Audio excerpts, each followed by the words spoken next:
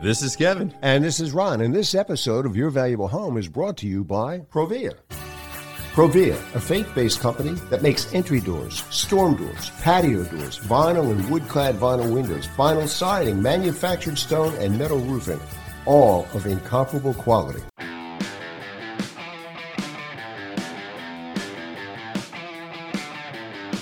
Welcome to Your Valuable Home, the weekly podcast for listeners who believe that residential real estate is the way to build wealth. Hi, I'm Kevin Kennedy, a working contractor and host of Your Valuable Home. Your Valuable Home is for homeowners and investors alike who want to acquire and improve real estate based upon educated decisions. And I'm Ron Melk, Your Valuable Home producer and co-host. Our weekly one-hour podcast is not about doing it yourself. It's about hiring the right contractor to do the right job at the right price. And it's not about flipping. It's about buying and holding to build wealth. Homeowners and investors strive to create wealth and financial freedom with real estate and avoid costly home improvement mistakes. Your Valuable Home is for you. The Project Replay made redoing our kitchen and bath trouble-free. Your horror stories have kept us from hiring the wrong contractors. The college segments have taught us how to keep toxins out of our home, what to look for in replacement windows, how to borrow sensibly against home equity, and more. College teaches investors like me how to freshen up my rentals without spending a fortune. Their suggestions are great for ROI. It's time for Your Valuable Home.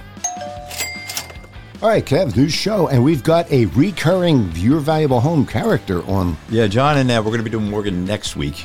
That's his daughter who had a really bad horror story that led into, it was a disaster how you look at it. But the horror story is turning into a happy story now, right? I believe it is. I believe it is. Okay. John's going to come on and talk about some of the things that he had to do because he had stepped in to be more of a GC to try to pull it all together. Yeah, it was a mess. So, John, hey, thanks for coming back on and talking about this. So let's chat. I think the last time I was on, we were just still waiting on some rough permits to come in for plumbing and HVAC and electrical. That's all been done. The insulation was installed. The drywall's done. It's been painted. The stairs are in. The railings are on. The floor is currently going down. And all the windows, exterior windows and doors have been installed. And now we're waiting on interior doors coming in this weekend. And then there's just some molding and then kitchen cabinets. That's it?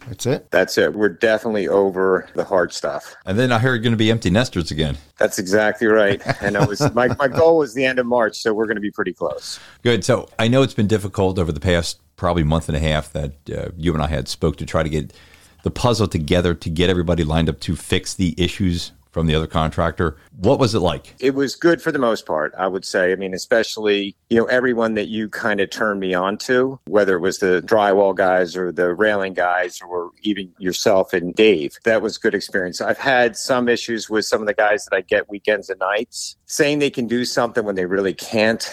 So there's been a couple of hiccups here or there, but for the most part, it's been really good. Especially having Dave and yourself out to install the windows and doors. That was the biggest thing that had to be done. Specifically, given the size of some of the windows, one of the windows was 112 inches wide. So, they were not only were they big, but they were very heavy. And from my perspective, having been in IT for 3 decades, it was kind of cool to watch guys that really knew what they were doing and at the top of their game. So I kind of had a first row seat to that. And I think I was pretty good at just carrying things around for everybody. And I understand you got Provia windows for that house too, right? And doors. And doors. Yeah. You can't go wrong. You can't go wrong with their products. I mean, those products are going to be looking good and it's a lifetime. Lasting a long, long time. It is kind of interesting. Even Connor said it to me because he worked with Dave and Kevin one day. It's kind of cool to watch a window or a door going in the way it's supposed to. I even said to my wife, I wish we would have put those windows and doors in here in my current home. And the way that they installed them, it was, layer after layer of tightening products. I mean, it was pretty amazing to watch. Now I would know how to do a window correctly, having watched these guys. You're not going to be opening a contracting company, are you? No, not doing that. That's an interesting point. But at least I'll be able to tell somebody if it's done right or wrong. That's an interesting point. I think that most homeowners would not watch what's happening. Leap of faith. It's just a leap of faith. They're going to do it right. They're going to do it right. But to know how it goes in or how it should go in and then watch the process, I think is a good thing to do. Well, the windows and doors prior that he did put, the other contractor put new windows and doors in already. And I believe you had massive leaks coming in every time it rained. Yeah, we had massive leaks. There was air infiltration everywhere. I mean, just putting the foam around it like you did, Kevin. I mean, that's something I would have never thought to do and I've never seen done before. I think even in my windows at my home, sometimes I can feel drafts around the molding. And now I know why. Improper insulation. Yeah. Yeah, I think if you go into 8 out of 10 houses, you're probably going to feel the draft, right? Correct. Yeah, because people don't do it that way. There's so many levels and steps that we do to make sure it's not just the foam. There's so many more levels on top of that, all the rubbers. Mm-hmm. This was the best segment that we did. So the windows upstairs were done. So they were the second day, and Connor was there. So I said, Connor, I just want you to do me a favor. Walk upstairs and stand in between the framing of where the bathroom is and the bedroom. And their house is very close to what's in this area. It's called the Schuylkill Expressway. It's a it's traffic 24 hours a day. So the traffic's going by. So as he heads upstairs and he's standing there and I'm at the bottom of the steps and I'm like, you up there? He said, yeah. I said, what do you hear? And he got quiet for a second. He goes, it's really quiet here. So when I said, well, when you have a window that's done correctly, it has a great design pressure load, but again, installation of the proper products also, it's so well insulated, you don't hear anything. Cuts down on the sound, too. Correct. Keeps the water out, cuts down on the sound. Well, I always tell people when you have air coming in, you have water coming in, that's a correlation of sound also. Sound can easily get in. Yeah. Now that everything's watertight, it's airtight, it's also soundproof. So it's not that you can't hear anything, but it had cut down dramatically on the sound. Now, John, did you notice that also? Yeah, absolutely. I mean, they're great windows. And as I said, it was really great the way they were installed. The other thing that I thought was pretty interesting to watch is, what I found with contractors too, is that a lot of them don't think about the next guy. The guy that did the HVAC, when he put the thermostat on the wall, he cut a big hole in the drywall. Well, the actual plate for the thermostat didn't fit over the drywall opening, so we had to patch it, right? It's just simple things like that where you're like, why wouldn't they think ahead to what's next? And even when Kevin and Dave were putting in the windows, they made sure that the nailers were all ready and the openings were wide enough for the Aztec to go in the exterior molding, which is another great thing because they were thinking already about the next move. When the guy has to come and put the trim up, is it ready for him? Or does he have additional work, or are there no nailers for him? Yeah. Well, it's simple when you have a good contractor. You don't have to worry about these things. And it's a lot of people that's that leap of faith. They might be a roofer and they decide to get into home improvements, but they don't understand the whole aspect because they haven't been in business long enough. Or like you said, probably they just don't care. They're in, they want their money, they want to get out, and who cares about the homeowner? And that's I find that a lot, honestly. I found that a lot with a lot of the contractors. They don't think about the next guy in. Right. Well, and again, that's the difference when you're dealing with. Which means that you may have to rip something out, alter something if you don't think about the next guy in, right? Right. And once you start covering things up and it's not done right, it's going to be more difficult because you have to rip it all out again. Yep. So when people talk about a GC, it's somebody just sitting back and just running a job. There's a lot more than that. Dave and I are such a great partnership with it because after Dave's still working and you see me kind of pull off to the side, that's what I'm doing in my mind, making sure all these steps are in place for the future. I mean, John, you saw when we were putting the window in, the window's ready to go in. It's all ripped out. But we had to reframe that opening for those steps that John was talking about. And it was Dave and I talking about how are we doing this? Well, what if this works? What if this? Well, how's this going to work out? Because it's not a standard application window. You had cedar under there. You had stucco under there. Too, big window. It was a heavy window. Yeah. So we had to make sure we were in place with everything we were doing and to make sure that those steps that we were talking about are done and done correctly.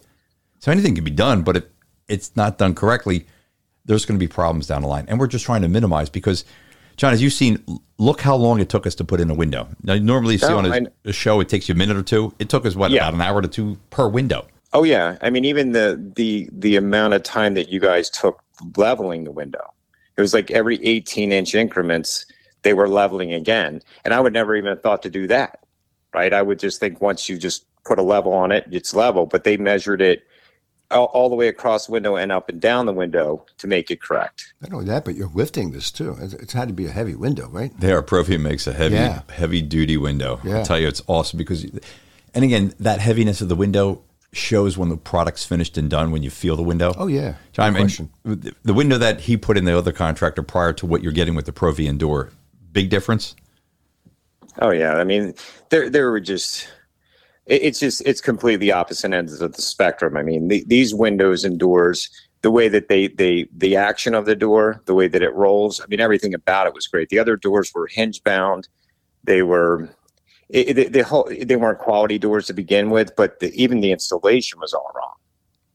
Now, what happened with that? All that product was bought. Did he buy all the windows and the doors and everything, the other contractor? So how did that work itself out? Well, we haven't litigated yet, Okay. and that's future. We're still trying to get that move back in, but we ended up basically pulling those all out, and I'm pretty sure Morgan's just going to donate them to Habitat if they'll take them. Yeah, Habitat will take them. Yeah, they're newer. Some of the newer products. What people think is with Habitat, people think they can put trash out.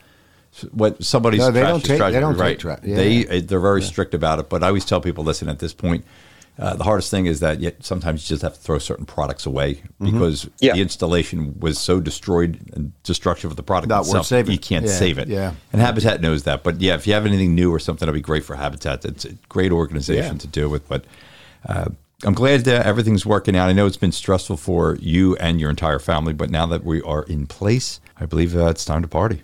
I really appreciate everything you've done for us. I mean, it honestly, I don't know how I would have done it. Whether it was the drywall contractors who were outstanding and did some amazing work on existing plaster walls, to the windows, ordering the window, help me order the windows and getting those brought in, and just the whole everything that you helped me do got me over the hard stuff. Well, thank you. I think from here on in, I think I'm sure we're going to have a million questions from here on in because there's always been a million decisions going into everything. But I think for the most part, we're in a really good spot. Yeah, I believe you are, because we're going to have Morgan coming on next week. And what I always tell people, and I would talk to her prior to a couple conversations we had the past couple of weeks, is that some people don't have direct access to me to get where you're at. So depending on what part of the country is, we can help out as best as possible. But again, still trying to find the right contractor. Well, you can still identify what the problem is, Right. over the phone. I'd rather have this not have it happen to them. They don't have this problem that they went through because it's stressful. So if you ask the right questions and understand what that contract's about in the beginning before you sign it, we're just trying to make it a little bit easier for all of our listeners. Selecting the right person and trusting that person to do the right job. Thank you, guys. Okay, Kev, you've been digging up horror stories again, right? Not too hard when you're ripping out a basement that was done prior, and people never got a permit. So remember we talked about how important They it never is? got a permit? No. Why would you want to get a permit? We can do it cheaper, faster, and look at the problems we're going to have. And oh, boy. This was the job that I was doing, and we did so many shows on this one. Why get a permit? Why do you need a permit? Because if a permit was done, the inspections would have been done, and the electric, the way it was done, would have never passed.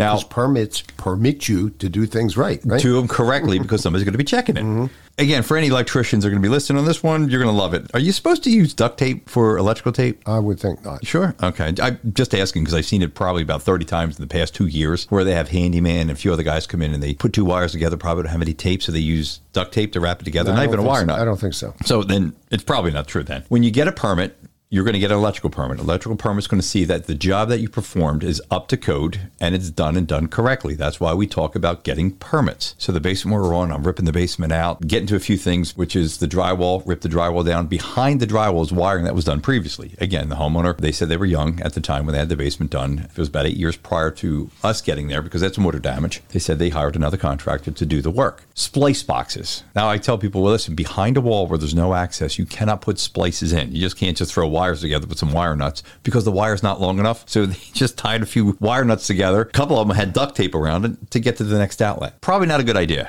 I'm just throwing it out there. So, Well, duct tape will burn, won't it? yeah, if it's loose and those wires start arcing, what's going to happen is it does catch on fire. But it's still, if it's not even in a box, let alone anything else, you can put a splice in. Just bring that box out and put a blank cover over it. You need to have access to that. You just can't put it behind a wall and not do anything with it. And then they were asking me, we had some problems because we had jobs that they put some appliances in. They had a kitchen. And they said they knew they ran what's called a home run. It's a direct circuit going from that appliance right to the breaker box. And they said, yeah, after the basement's done, we were having problems. Like some of the things were shorting out. And the other thing I'm thinking in my mind is what they'll probably have done is tapped into that. So what they do is they found that circuit. Instead of running a wire, which is probably only about 20 feet, fishing a new wire in, they decided to cut into that box to tap into power certain other work they needed for the basement that we were working on. So they were stealing electrics, what you're doing. So that permit that was applied for when they did the kitchen, which was just recently, to get some rework done because they had to get it fixed because they said, we knew we got the kitchen done prior to this. We'd never had problems, but then the basement was done because we didn't get the permit for that. So what they did is they were stealing the electric from that dedicated circuit. We talk about, getting the information for the show. The hardest thing for me is not figuring out, I'll tell anybody what you need to do for window application, siding. I can figure anything out. The hardest part for me is to see how these bad guys are doing these jobs so we can educate the listeners how to not have it happen to them. I've never seen some of this stuff before over the past couple of years. Just even recently, a couple of the jobs that we were on, I think it's handyman that are just coming in that really are out of work because they said they call a somewhat contractor to come in to do any type of work. But you look at it and go, well, they did what? And then they send pictures over. And even some that I've seen on jobs going, oh, this is not good. You can't spackle over a live outlet. You can't just spackle over it. You just don't, you don't do stuff like this. And I know I had in one of the videos I put on my Instagram and Facebook, the social media for Your Valuable Home, but these are things you cannot do. And basically what it all comes down to for any horror story is that why do you need a permit? Do people do this because they just don't care, or do they do it because they don't know? Two reasons. Number one, I think they don't know because they've worked as a handyman. Number two, there's codes that have been upgrading throughout the years. They haven't kept up with the codes. Right. And if you're running a new bathroom, you got to run a new circuit for that new bathroom, whether you're going to be just doing a little bit of fixing or a lot of fixing. Like there's a township, Upper Dublin, where I was getting a permit, and I said, yeah, we're just going to leave a lot of the stuff. Right? Yep. Yeah. Great. I'm telling you, they've got their act together on how to get a permit. So that's why I always say, yeah, it's no problem. The reason I'm getting a permit, I know it's such a small job, but I know I need to run a new home run. I just got my underwriter, which is United, who I use them to certify and stamp that I'm going to be doing this. So that's what they're going to look at to make sure that what I'm doing, the plans that I'm going to be doing and set in place are going to be up to code. And then the township is also going to verify that we did that up to code because they're going to be looking for a sticker that says approved from United. But since I'm doing a bathroom, and even though I'm leaving the drywall up because everything's in perfect shape, I'm upgrading it. So when I upgrade it, I need to do this additional work. The additional work costs more money. So number one, the permit's going to cost more money. The wiring that I'm going to do is going to cost more money. So how's a new contractor just starting business going to be able to go head to head with me in work knowledge, doing the job right? They're going to have to lower the price. And to lower the price, they got to make shortcuts. Well, if they get a permit, you cannot make these shortcuts. So my price includes everything to be done. Somebody else, you're doing it according to Hoyle. Right. And I have no choice over this. I have to do it because it's code. I have to get it done that way. So it's going to cost me more time. Number two, I've got to get inspected. And inspected doesn't really take more time. All it is For what you're talking about now, how much does the permit cost? In this part of Pennsylvania, in the southeastern part, I've seen permits anywhere from $500 to $1,200 for a kitchen, bathroom. I mean, sometimes they are a little expensive, but there is a lot that goes into it. Do the contractors not get it because the homeowner instructs them not to because of the cost? I've been asked that a couple times just recently. I turned the jobs down. Okay. I turned it down. I would too, yeah. What if I get caught? What if the township inspector's driving by and he looks at a kitchen that I'm doing and ripping all these walls out in electric? I get blacklisted. If you get blacklisted in that township? Oh, yeah. They're going to be really upset about it, and they're going to be keeping an eye on you a lot differently. It's not worth it for the homeowner or a contractor to bypass this step. There are many, many contractors because, again, they don't know. They're going to be doing jobs without permits, but it costs more money. But if they can lower the price, if you get 10 prices that are $10,000 for a bathroom and somebody's coming in at $7,000, there's got to be a reason why. And that's what I can do on the show here. Send me the contract. Cross out the price, cross out the name of the company. I don't want to know that. I just want to see the meat of what they're going to be doing. Kevin at yourvaluablehome.net. And I can break it down for you so you have no problems. And I can tell you right off the top if they're getting a permit just by looking at that contract. So send them over and we'll make your life a lot easier. Absolutely. And safer. All right, we'll be back after we take a quick break. Hey, Kev, we've talked many times about the importance of curb appeal and the value quality products add to exterior home improvements. Provia fiberglass entry doors and vinyl replacement windows add that value. And for huge impact, curb appeal, and value, there's Provia vinyl siding and manufactured stone, right? Yep, the super polymer formulation of Provia siding reflects heat and protects against UV rays and solar heat buildup for lasting color and value. Provia siding comes in traditional, insulated, and decorative profiles, all with the look and texture of wood. People often stop me and ask about my Provia Cedar Max siding. I've actually gotten siding jobs that way. Really? Absolutely. Okay. Well, how about colors and styles? My customers love the palette of popular colors, including dark and bold hues, and a variety of styles from clapboard to Dutch lap, board and batten, and shake, like mine. And you can see it all and how the colors and styles work with Provia entry doors and vinyl replacement windows at Provia's fabulous website, provia.com/YVH. Also, check out Provia's manufactured stone, another wow product for the eye-popping exterior and interior accents. I just used it on my fireplace. Amazing how real Provia manufactured stone looks. That's because individual stones in Provia stone veneer are made in molds created by professional stonemasons. They use actual stones to form the molds. That's how Provia gets its rugged texture, shadow lines, and coloring of real quarried stone. The assortment of shapes and sizes and 10 stone color palettes even take geographic variations into account. Once again, Provia delivers on its mission, which is to serve by caring for details in ways that others won't. Visualize the possibilities at provia.com/YVH. Okay, Ron, as we continue into the college segment, we got another great one, don't we? Oh, yeah. This is a back-to-back with Illya. We spoke with Illya last week. Yep. He's a great friend of Your Valuable Home, and he's loaded with great information, and he's working on some really great projects. Now we're going to talk about his involvement in the residential building design competition held by the New York State Energy Research and Development Authority, NYSERDA, N-Y-S-E-R-D-A, if anybody wants to Google that.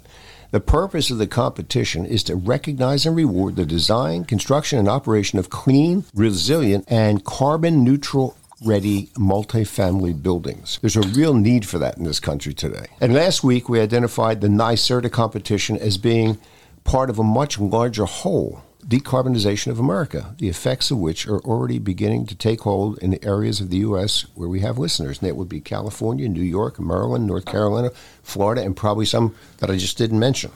So, Illya, I suppose some might be resistant to moving away from fossil fuel-powered cars, homes, towns, and cities to clean energy power sources. But you know what? When you stop and think this through, isn't the U.S. and most of the free world all about adapting and progressing? We went from fireplaces to furnaces. We went from land transportation to air travel. We went from horses to cars. Aren't you lucky you don't have to load up your tools on your horse and go to work anymore? Yeah. What's the difference in going from fossil fuels to clean energy sources? Or Illya, is there a difference? Yeah, well, hey guys, it's great to be back again. I thought you guys would be getting tired of me by this point, but never.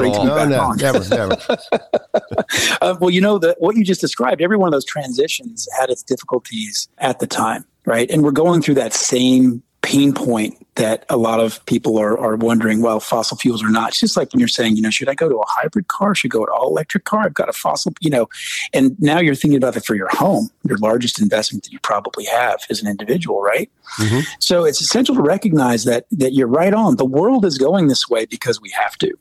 We have to make sure that we reduce our GHG emissions, but this also plays into equity. And equity, that's the extraordinary piece of this, is when you start to think about transitions, what's going to be better for you in the long run. And so the difficult hurdles that we have to overcome in this process are many. I'm sure we're going to talk about a few of them. Yet the benefits and the opportunity is enormous. Our current infrastructure investment in fossil fuels is kind of holding back the rapid transformation because we built so many gas stations and pumps and holding and refineries. And that's a major investment that the public has put into and the government has put into. But when you think about it, we have made commitments to hold the temperatures of the earth, the GHG emissions and everything down. So clean renewable energy is the new economic driver that's a big part of meeting our goals to hold under those GHG emissions. Mm-hmm. And the other side of this is the inefficiencies of our current system are readily not discussed with the general public. A good example is energy transmission from power plants loses around 70% of the energy before it reaches the end user. I mean, that is, could you imagine? So you're telling me I'm investing in something. Give me $1, I'll give you 30 cents back. And that's generally what we're thinking about in the U.S. when we look at the way that generation is done in the U.S. today. So renewable energy near the source or near the end user, reliable and resilient, is our key. So I love that question and happy to talk more about it. A term very much linked to decarbonization is performance-based regulation, or PBR. What exactly is PBR? Yeah, this is coming to a theater near you if it's not already there. This is a transformation in how government looks at building codes. Performance-based regulations, or we call them performance-based codes, is really, it sets the standards for buildings based on a building's actual energy use rather than on compliance with, say, a stipulated technology or design feature. And let me talk a little bit about that for a second. It states really how a building must perform to its intended use rather than describes how a building must be designed or constructed. And the advantage to that is a performance-based building code is really flexible. It allows for development and innovation in the building design and technology systems, mm-hmm. from the architect to the engineer to the builder. Mm-hmm. Whereas a prescriptive code might say, hey, you need to build to a certain standard. Example, make an R20 wall. So we have to put that much insulation in. Whereas a performance building code says the whole building must perform to this standard. How you get there is kind of up to you. So it really is about the performance of the building rather than saying, hey, I've got one good wall over there, but a bad wall over there. So it's a holistic approach. So is this for new buildings, for the future, if like a builder's going to be building a new house? For performance-based codes in the state of New York, they're for both. So if you do a renovation of a building that's worth 51% of the value of the building, so a major renovation, they're going to require you, or triggers new code.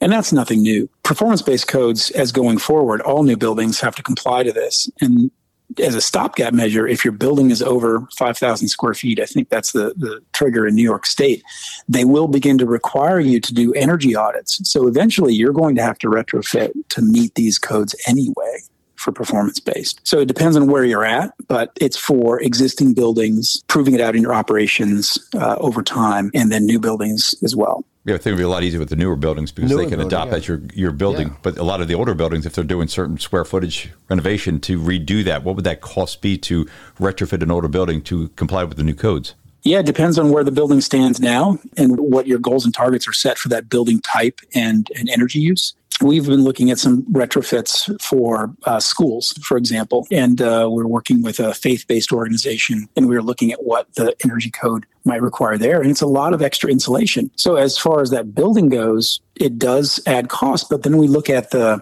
you guys know this really well, you're not looking at the initial cost only. You have to look at the life cycle cost.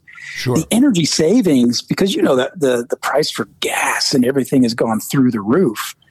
The energy savings, just calculated on what the simple mean is over the past 5 years, is an extraordinary savings over time. These retrofits can and should pay for themselves if your building's in decent condition. Now, we can't, obviously that's a blanket statement. If you have a building that's already falling apart, well, your deferred maintenance plus the retrofit might put you in a position where, it's going to cost some money. So, but always look at that life cycle cost. Yeah, you're That's going to get payout. Return on investment. You're going to get payout on it. You're going to have a better building. You're going to have a better building. So, Absolutely. Well, they pushing that in the more of the residential with the existing homes. If you're getting some work done to your house, is that something they're going to really push? Because that's where there's more homes than there are buildings in the state of New York or any state. Yeah. So the whole building has to comply to the energy performance. Mm-hmm. The term's been used, they're flying a plane and building it at the same time. So a performance-based code that's one of the great questions is you're going to look at the building holistically for its end performance. So if I do an addition to a building, I have to bring the rest of it up to a performance value. Yes, you do. And now how do I get there? And is that going to be cost prohibitive is sort of the lingering questions that are out there currently. So, we're all on this learning curve, whether it's the builders and architects or the code officials and improvement process. But that's a great question. And I don't have an answer for it, but it's definitely a case by case. In our case, we're going to be moving the building and the owners to try to get to that high performance value because it makes a lot of sense. Where are we with PBR at this point in time? It's the way I would describe it's like a wave that is rolling across the country, and which states are implementing. And I believe there are about 17 of them right now, right? They're in various stages of implementation or investigation. Yeah, no, you're right on. I think right now you're right. It's somewhere 17, 18 states that have adopted throughout the United States. And where I'm at in New York State, we're in full swing. So each of these states is in a varying degree of implementation. And when I say we're in full swing, with that, we're flying a plane and building it at the same time. In the city of New York, they're moving towards local law 97, which is even a hyper-local way of interpreting that performance-based code. So if anybody out there that's listening and it's not in your state yet, it's going to be coming to you soon. Every city and state government have recognized the value of performance-based codes, and the building industry recognizes it as well. And there's some caveats with that, and I'm sure we'll talk a little bit about those. But it's coming forward very rapidly. We're moving towards an all-electric kind of building too, aren't we? Yeah, it seems so. It does allow for innovation. So, and electricity in all of its forms of renewable energy. Right. So we're going all electric is our trajectory where we're heading. And of course, performance-based codes are the ones that are moving us that direction. Now, translating that into reality means a couple of things for people listening in. One, that means really good, heavy insulation for your building, guarding against heating and cooling, really top-notch doors and windows that are properly installed. The proper installation is the key. Super efficient equipment that meets your needs. And, many of the listeners out there, you might have heard this term kind of passive house. So as we're moving towards electrification, what you want to make sure you're doing is reducing your load on the electricity. And the passive house is that super insulated building that minimizes air infiltration. It usually is tied with super efficient equipment It also leverages things like natural daylight, and it keeps your electricity bills extraordinarily low, and it doesn't matter where your electricity is coming from, it keeps them very low. So that's kind of where this is heading. It's not just about electrification, it's about the efficiency and how the building operates in all of its components. Envelope being one of the major ones, and equipment being the other major one.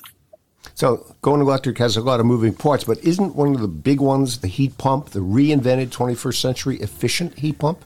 Yeah, and it's been surprising. We discussed it briefly on our last call. And, I've been looking even more into this. We're specifying them in a lot of projects. You can have a lot of moving parts in a current building, but as I mentioned, like Passive House starts to remove those moving parts down to fewer and fewer. And a heat pump that is extraordinarily efficient has been named in a lot of the states, including my state, as one of the ways forward for homeowners. And there's a lot of support for that. And heat comes with that. Heat pumps, as you mentioned, this increase in the technology and efficiency over the past decade has been really incredible. I think that that technology for the retrofits of buildings as we move towards all electric buildings all across the state and all across the country is one of the ways forward. There are others, but that's one of the main ones. Even the governor put that in her recent address in New York State for 2022, and she's called out heat pumps as one of the things that they'll be supporting. You're talking about New York there, but New York, I understand it. New York, California, Massachusetts, and Maine are way out in front on this. They're going out and promoting heat pumps for new construction and for retrofitting existing homes. Am I right about that? Absolutely. And I think there's even more states jumping onto that. In New York State, we have a program called Clean Heat. And that's a program that really takes the governor's words. And in most of these states, they have goals for in the near term. By 2030, for example, 2 million climate-friendly homes is the goal for New York State, including an additional 1 million homes that will be electrified. Of all of those homes, 800,000 are geared towards low to moderate income folks. And to get there, they've created programs like the Clean Heat program that if you're an existing homeowner, you can go through a rebate process, or your contractor can go through one for heat pump purchase. And so that's one of the main things. And the same kinds of programs are rolling forward in these other states, Maine, Massachusetts, California, that the governor's office and funding is available for those retrofits and specific equipment that supports this transformation to electrification. There's a project in Newtown, a town in Bucks County, and I saw a couple of those houses, not all of them, but a couple of those houses have heat pumps. It's a very distinctive looking piece of equipment. I see so much equipment outside of buildings and on top of buildings that, yeah, it is a very distinctive piece. But I don't think it's so different from some of the things that you're already saying with your heating and cooling systems that are out there today. But it definitely seems to be, with the new technology, paying some serious dividends to folks. Okay. Yeah, a lot of people, I'm presuming what they're thinking right now is for retrofitting. I always call it the layman's terms. When we're talking about, say, for homeowners getting windows, your house isn't going to be warmer with a new window in the center of the house. New windows are just going to be able to slow the cold air, the air infiltration like you talked about inside the house. So all it's doing is lowering your heating and cooling bills. That's the main component is doing all this. It's not that you're spending the money outright, but you're getting the money in the long run is what Correct. People need to think about, is that long run. Exactly. Yeah. Okay. And in addition to that, if you're in a hurricane zone or a high wind zone, if your windows are rated, I would add to that you can lower your insurance costs. If you have impact rated windows, that window by window, you can lower your insurance costs through various programs. So in addition to that return on investment that you illuminated, there's other ones out there that people may not be thinking about. Here's a question that kept popping back into my mind. The heat pump is one device versus everybody. Well, I've got two. Kevin, you've got two. You got an air conditioner, a compressor outside. You got your furnace. Yeah, we got conditioning everywhere out there. So multiple devices for different seasons. Okay, won't the life of that one piece of equipment be shorter because it's working around the clock all year long, or is it advanced that far that that won't be an impact? Well, that's a great question, and it's highly dependent on the building. One, I'm not an expert in heat pumps, but seeing this technology, knowing the life cycle of equipment, any piece of equipment, you're between 10 to 20 years, depending on the equipment for any piece. Mm-hmm. But for a heat pump, we're also tying this to more efficient buildings. So a more efficient building will elongate the lifespan of any system that's there. the heat pump tied to a building with better insulation, less swings in heating and cooling because of outside temperatures really play into the longevity of any piece of equipment, right? But think of it this way. If you have, like you said, 2 or 3 pieces of equipment, I've got maintenance on 2 to 3 pieces of equipment. And let's counterbalance that to your question, because I would rather have maintenance on a single item with perhaps a backup system for resilience, like having a generator, right? Mm-hmm. I'd rather have that set up than 3 pieces of equipment plus a generator.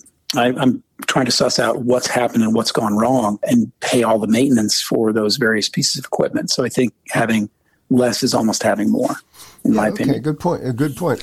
Will the transition to a heat pump be costly for a homeowner like me who heats and cools their home and powers a generator? Can I do the generator with a heat pump too?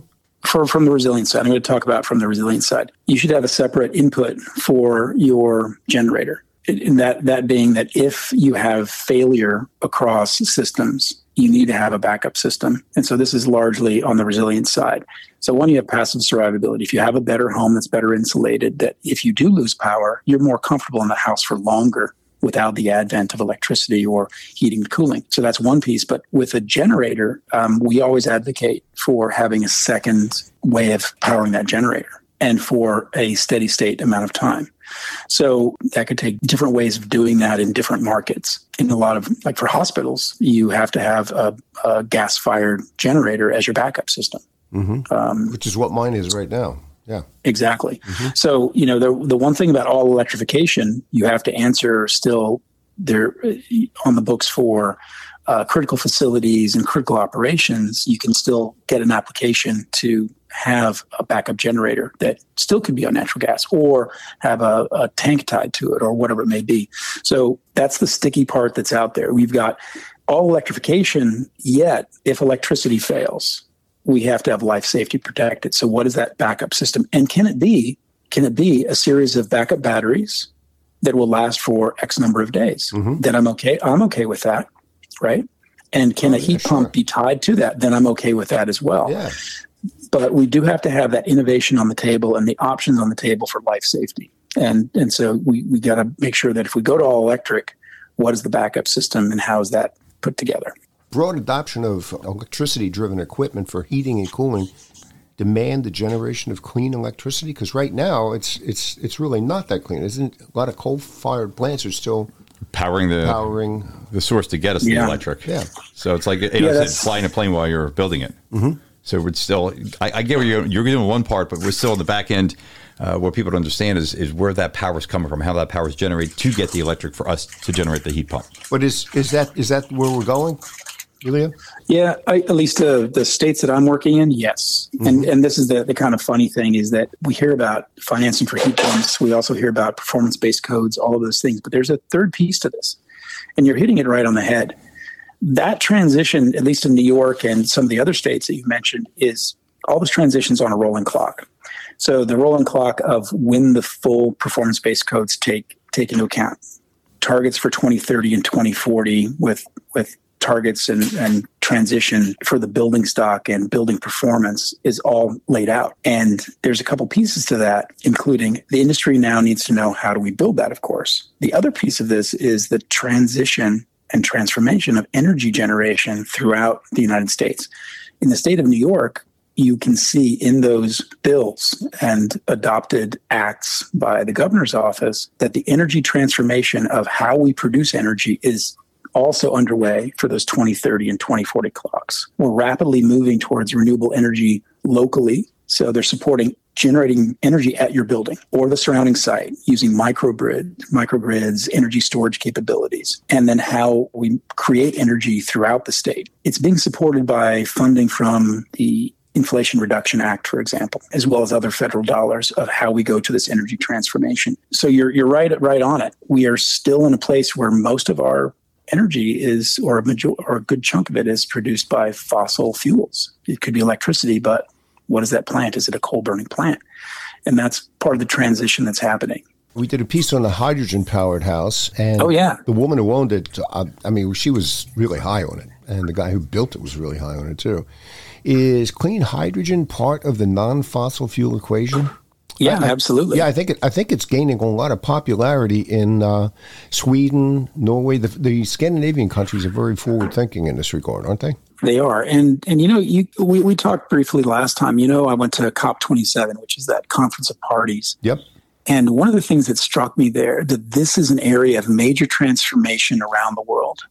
Major market forces, companies, and investment are really moving towards hydrogen technologies as part of the energy profile transformation, including, solar, wave energy, and all of the things that we've seen out there in the marketplace. But this one is going to play a key role in the future. But currently, we really got to say that that's one of the things in development. Most hydrogen currently is produced by coal or natural gas as feedstock. And both of those are very harmful to the environment, producing carbon dioxide, GHG. While hydrogen itself is really an eco-friendly piece in processes that when you get to it. But the hydrogen is not widely used yet as a fuel. It's definitely going to be part of our future. So I'm really watching this technology. Mm-hmm. And interestingly enough, we're working on a project in Hawaii, and we received a Department of Energy grant called an ETIP grant that is studying all the different energy profiles for the project we're using. It's a community resilience hub. One of the things that Hawaii is looking into is putting together hydrogen as one of the major pieces of their energy future. And they may want to pilot it on this project or in the community I'm working on. So I'm really very interested in where this might take us to add to our energy profile. Yeah, people might say, a lot of people who don't know about hydrogen might say, wow, that's a pretty scary concept because it can explode. Yeah, military's been doing it since the 60s. Basically, it's making energy from water, isn't it? Yeah, and it's been around for a while, and that's the interesting thing. It seems like we've had a love affair with it for the past 70, 80 years. It keeps coming up and back and whatnot, and now it's in a place where major companies and major governments around the world are really investing in it to see where we can take it. But you're right, there is an unknown, but it's really taking water and turning it into energy through a process. We've been talking about how you power the buildings, but we got into a little bit about how the buildings are put together, too. That's another big part of this for residential and commercial. It is. And how we build and where we build is a big piece of this. I think the first time I was on, we talked about where and how we build a little bit. Mm-hmm. But with regards to energy, it's about reducing your load. So we have to really think about making more efficient buildings through that building methodology to use less energy from the get-go. I already mentioned strategies for a passive house. That doesn't mean that it's only applied to residential construction, for example. Passive house is done for commercial buildings and high-rises. So it's really a technique and an ethos of how you take a look at environmental elements, high insulation value, lowering your energy sort of load or needs through all aspects of building and use. So your building methodology is really important. So a good contractor or a good builder and working with them side by side, hand in hand, is the best way to go here. And the other piece is where you get your materials from. If we really think about the ecological problems that we have today, and we mentioned kind of holding our GHG emissions down, if you have locally produced materials and they're done in a really good ethical way, that's another piece of the puzzle of how we get there. So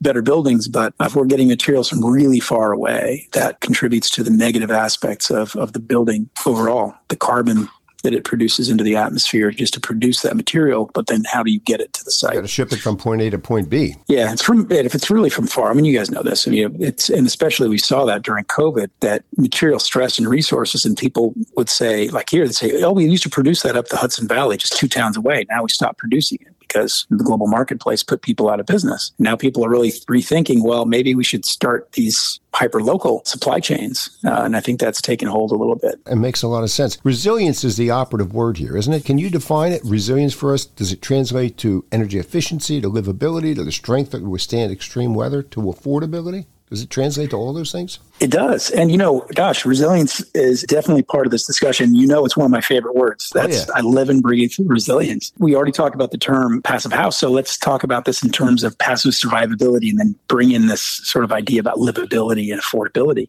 So if you're hit by a natural disaster, a really good building will allow you to operate before, during, and after the disaster.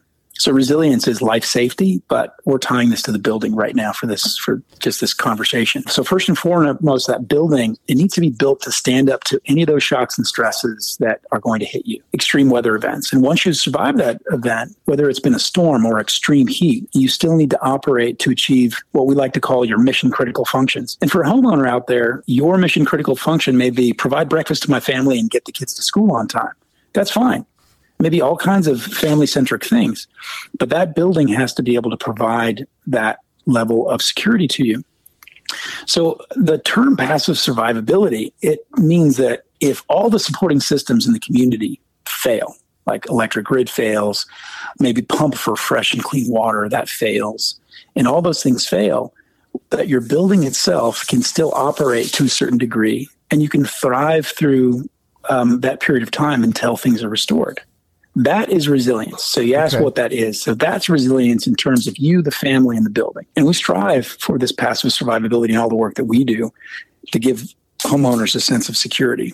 It's also a great sense of kind of autonomy. You know, if something happens, you have a backup system of your own. We mentioned a backup generator, and you can continue to operate. But with the equity piece, that's a really big thing. So does this mean livability and equity? Absolutely. So if we think about further into this idea of how we've described performance-based codes mean that you're going to have a better building that uses less energy. That higher initial investment over time, you begin to keep more money in your pocket. That's equity.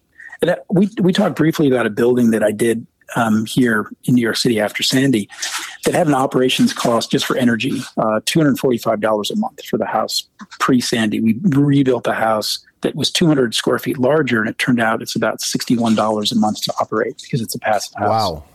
Huge difference. That's a single retired person who lives in that house, my client. Mm-hmm. And she has that extra money every month for the rest of her life, in addition to the insurance reduction for building a better home. Now that's equity. To me, that's a lot of equity. And she also has control when things have happened. There was one power outage, and hers was the only house that continued to operate, even though all the other ones were supposedly built with backup generation. She had her neighbors come over and she had a party. So, I mean, that's equity. that's equity. Yeah, that story got me then, and it still gets me today. That's a wonderful story. Really, really a wonderful story. The New York example, Buildings of Excellence, is proof positive that resilience is catching on, taking hold. But what about America's big home builders who account probably for most of the home construction in the U.S.? Are they marching to the same drummer? I'd like to think so. I mean, my fingers are crossed that I hope so. But I really think that we're going to have some of those that see profit in this and have been early adopters for these better buildings, and others that are waiting for the transition to happen and conducting business as usual. And the performance-based codes will bring them to, now we must do this. I think it's all over the place, just like the adoption of these codes are all over the place in the United States. Okay. But, the good news is I just worked with this national group for HUD, Housing and Urban Development, on the federal level over the past 3 years. And there was a group that convened this called Home Innovations. And we just completed a 5-book guide that's geared towards home builders and developers on how to build resilient buildings across the United States. Now, HUD's going to release this in about 2 months. And this really does put people on the footing of, wow, here's how we can do these things. And it's really geared towards the industry, home builders and developers alike, because everyone's going to be asking the same questions. How do we do this? And so at least there was a good thought to get this stuff out there. But I think we're far away from it collectively, but at least people recognize what we need to do to get everyone on the same page. The title of the act has been criticized, with the naysayers contending it has little to do with reducing inflation. But is that really true? And the act really has a lot to do with inflation by enabling a lot of what we're talking about here today. Yeah, I would agree with that. Okay. I think it really does, because if you take a look at what the act is geared towards paying out, those housing units that we just talked about for New York State, 2 million housing units and 1 million electrified units, or 800,000 electrified units, these really come out of that Inflation Reduction Act. It is a reinvestment infrastructure, and that's buildings as well as larger pieces of infrastructure that really put us in a place where our maintenance goes way down. The return on investment is there. And to bridge the gap of people who need to afford these things, the money is there to give you the financial break and incentive to do the work. There's another piece of it called the Justice 40 initiative. As you really dive into the Justice 40 pieces, those are all about equity and justice that really tie to your retrofitted buildings and energy efficiencies and all of those things. So I really think that it's not appropriately named. I agree about that piece of it. It could have been, it could have been better. Absolutely. It could have been a lot better, but boy, does it, if you delve into it, there is, and if you're a builder out there or an architect or engineer, you should really be looking at these things because the funding is available that your federal government, your tax dollars are putting back into work, into your communities to have better buildings. That includes your building. So take advantage of it. There is funding there for these retrofits, especially energy. Is there a market for Kevin to do this kind of thing? For residential. And that's probably your biggest thing because that's where there's more residential homes than like I say, commercial building. Yeah, I mean, just even the Climate Act in New York State is geared towards it. Clearly is about housing.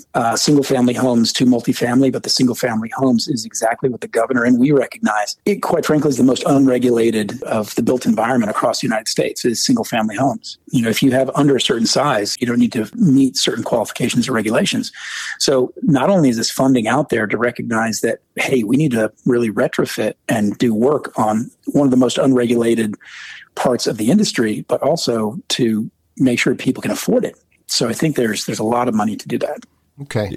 Well, we got to leave it there today, but as always, this awesome. Has been absolutely phenomenal. And I think it's important for our listeners to understand these subjects and to embrace them. I'll keep coming back to the reinvented heat pump. I had one in 74, but apparently today there are light years ahead of where I was in 74 when I had one. Yeah, well, it's just not with the heat pump. There's everything else that you can put into the house to make your house a lot better. Absolutely. But even with Illya, what I always think about during this interview real quick was the making a house so tight, how much more will have to go into the mechanical system to bring in fresh air. So that's another component. These are all the things that were going to my mind when we're talking about building an envelope that's going to be so well insulated and airtight. How much more do we need to go in the residential aspect to get to that air quality? No, I would love to talk more about that. Blower door tests to you name it. You'll be back on again. Yeah, this gets me excited to residential. Yeah. All right, we got to leave it there today. But Illya, as always, magnificent. Perfect. Thank you very, very much. This will foster a better understanding of everything that's going on today and moving forward. And more important, if you need help in Hawaii, just let me know when you're going. I'll be on the same flight with you. Hey, you got it. Thanks, guys. Hey, Kev, great news on how our listeners can tap into their home equity without taking a loan, making monthly payments, or piling on debt. With Unison, they get up to 17.5% of their home's value to remodel, pay off debt, buy a vacation home, whatever. You have Unison, right?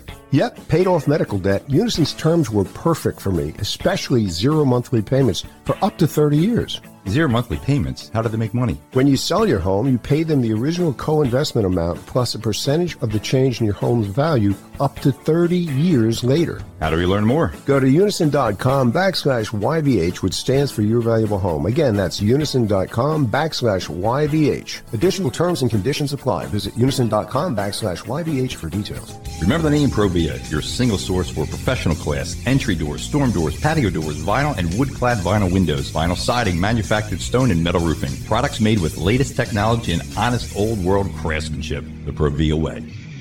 That's this week's podcast. Your Valuable Home comes to you every week on the new Pod City Podcast Network, Apple Podcasts, and all other popular podcast directories. If you want us to share your home improvement project or horror story, email me at kevin@yourvaluablehome.net. That's kevin@yourvaluablehome.net. And don't forget to tell your friends and family about Your Valuable Home, the weekly podcast that's all about building wealth in residential real estate and hiring the right contractor to do the right job at the right price.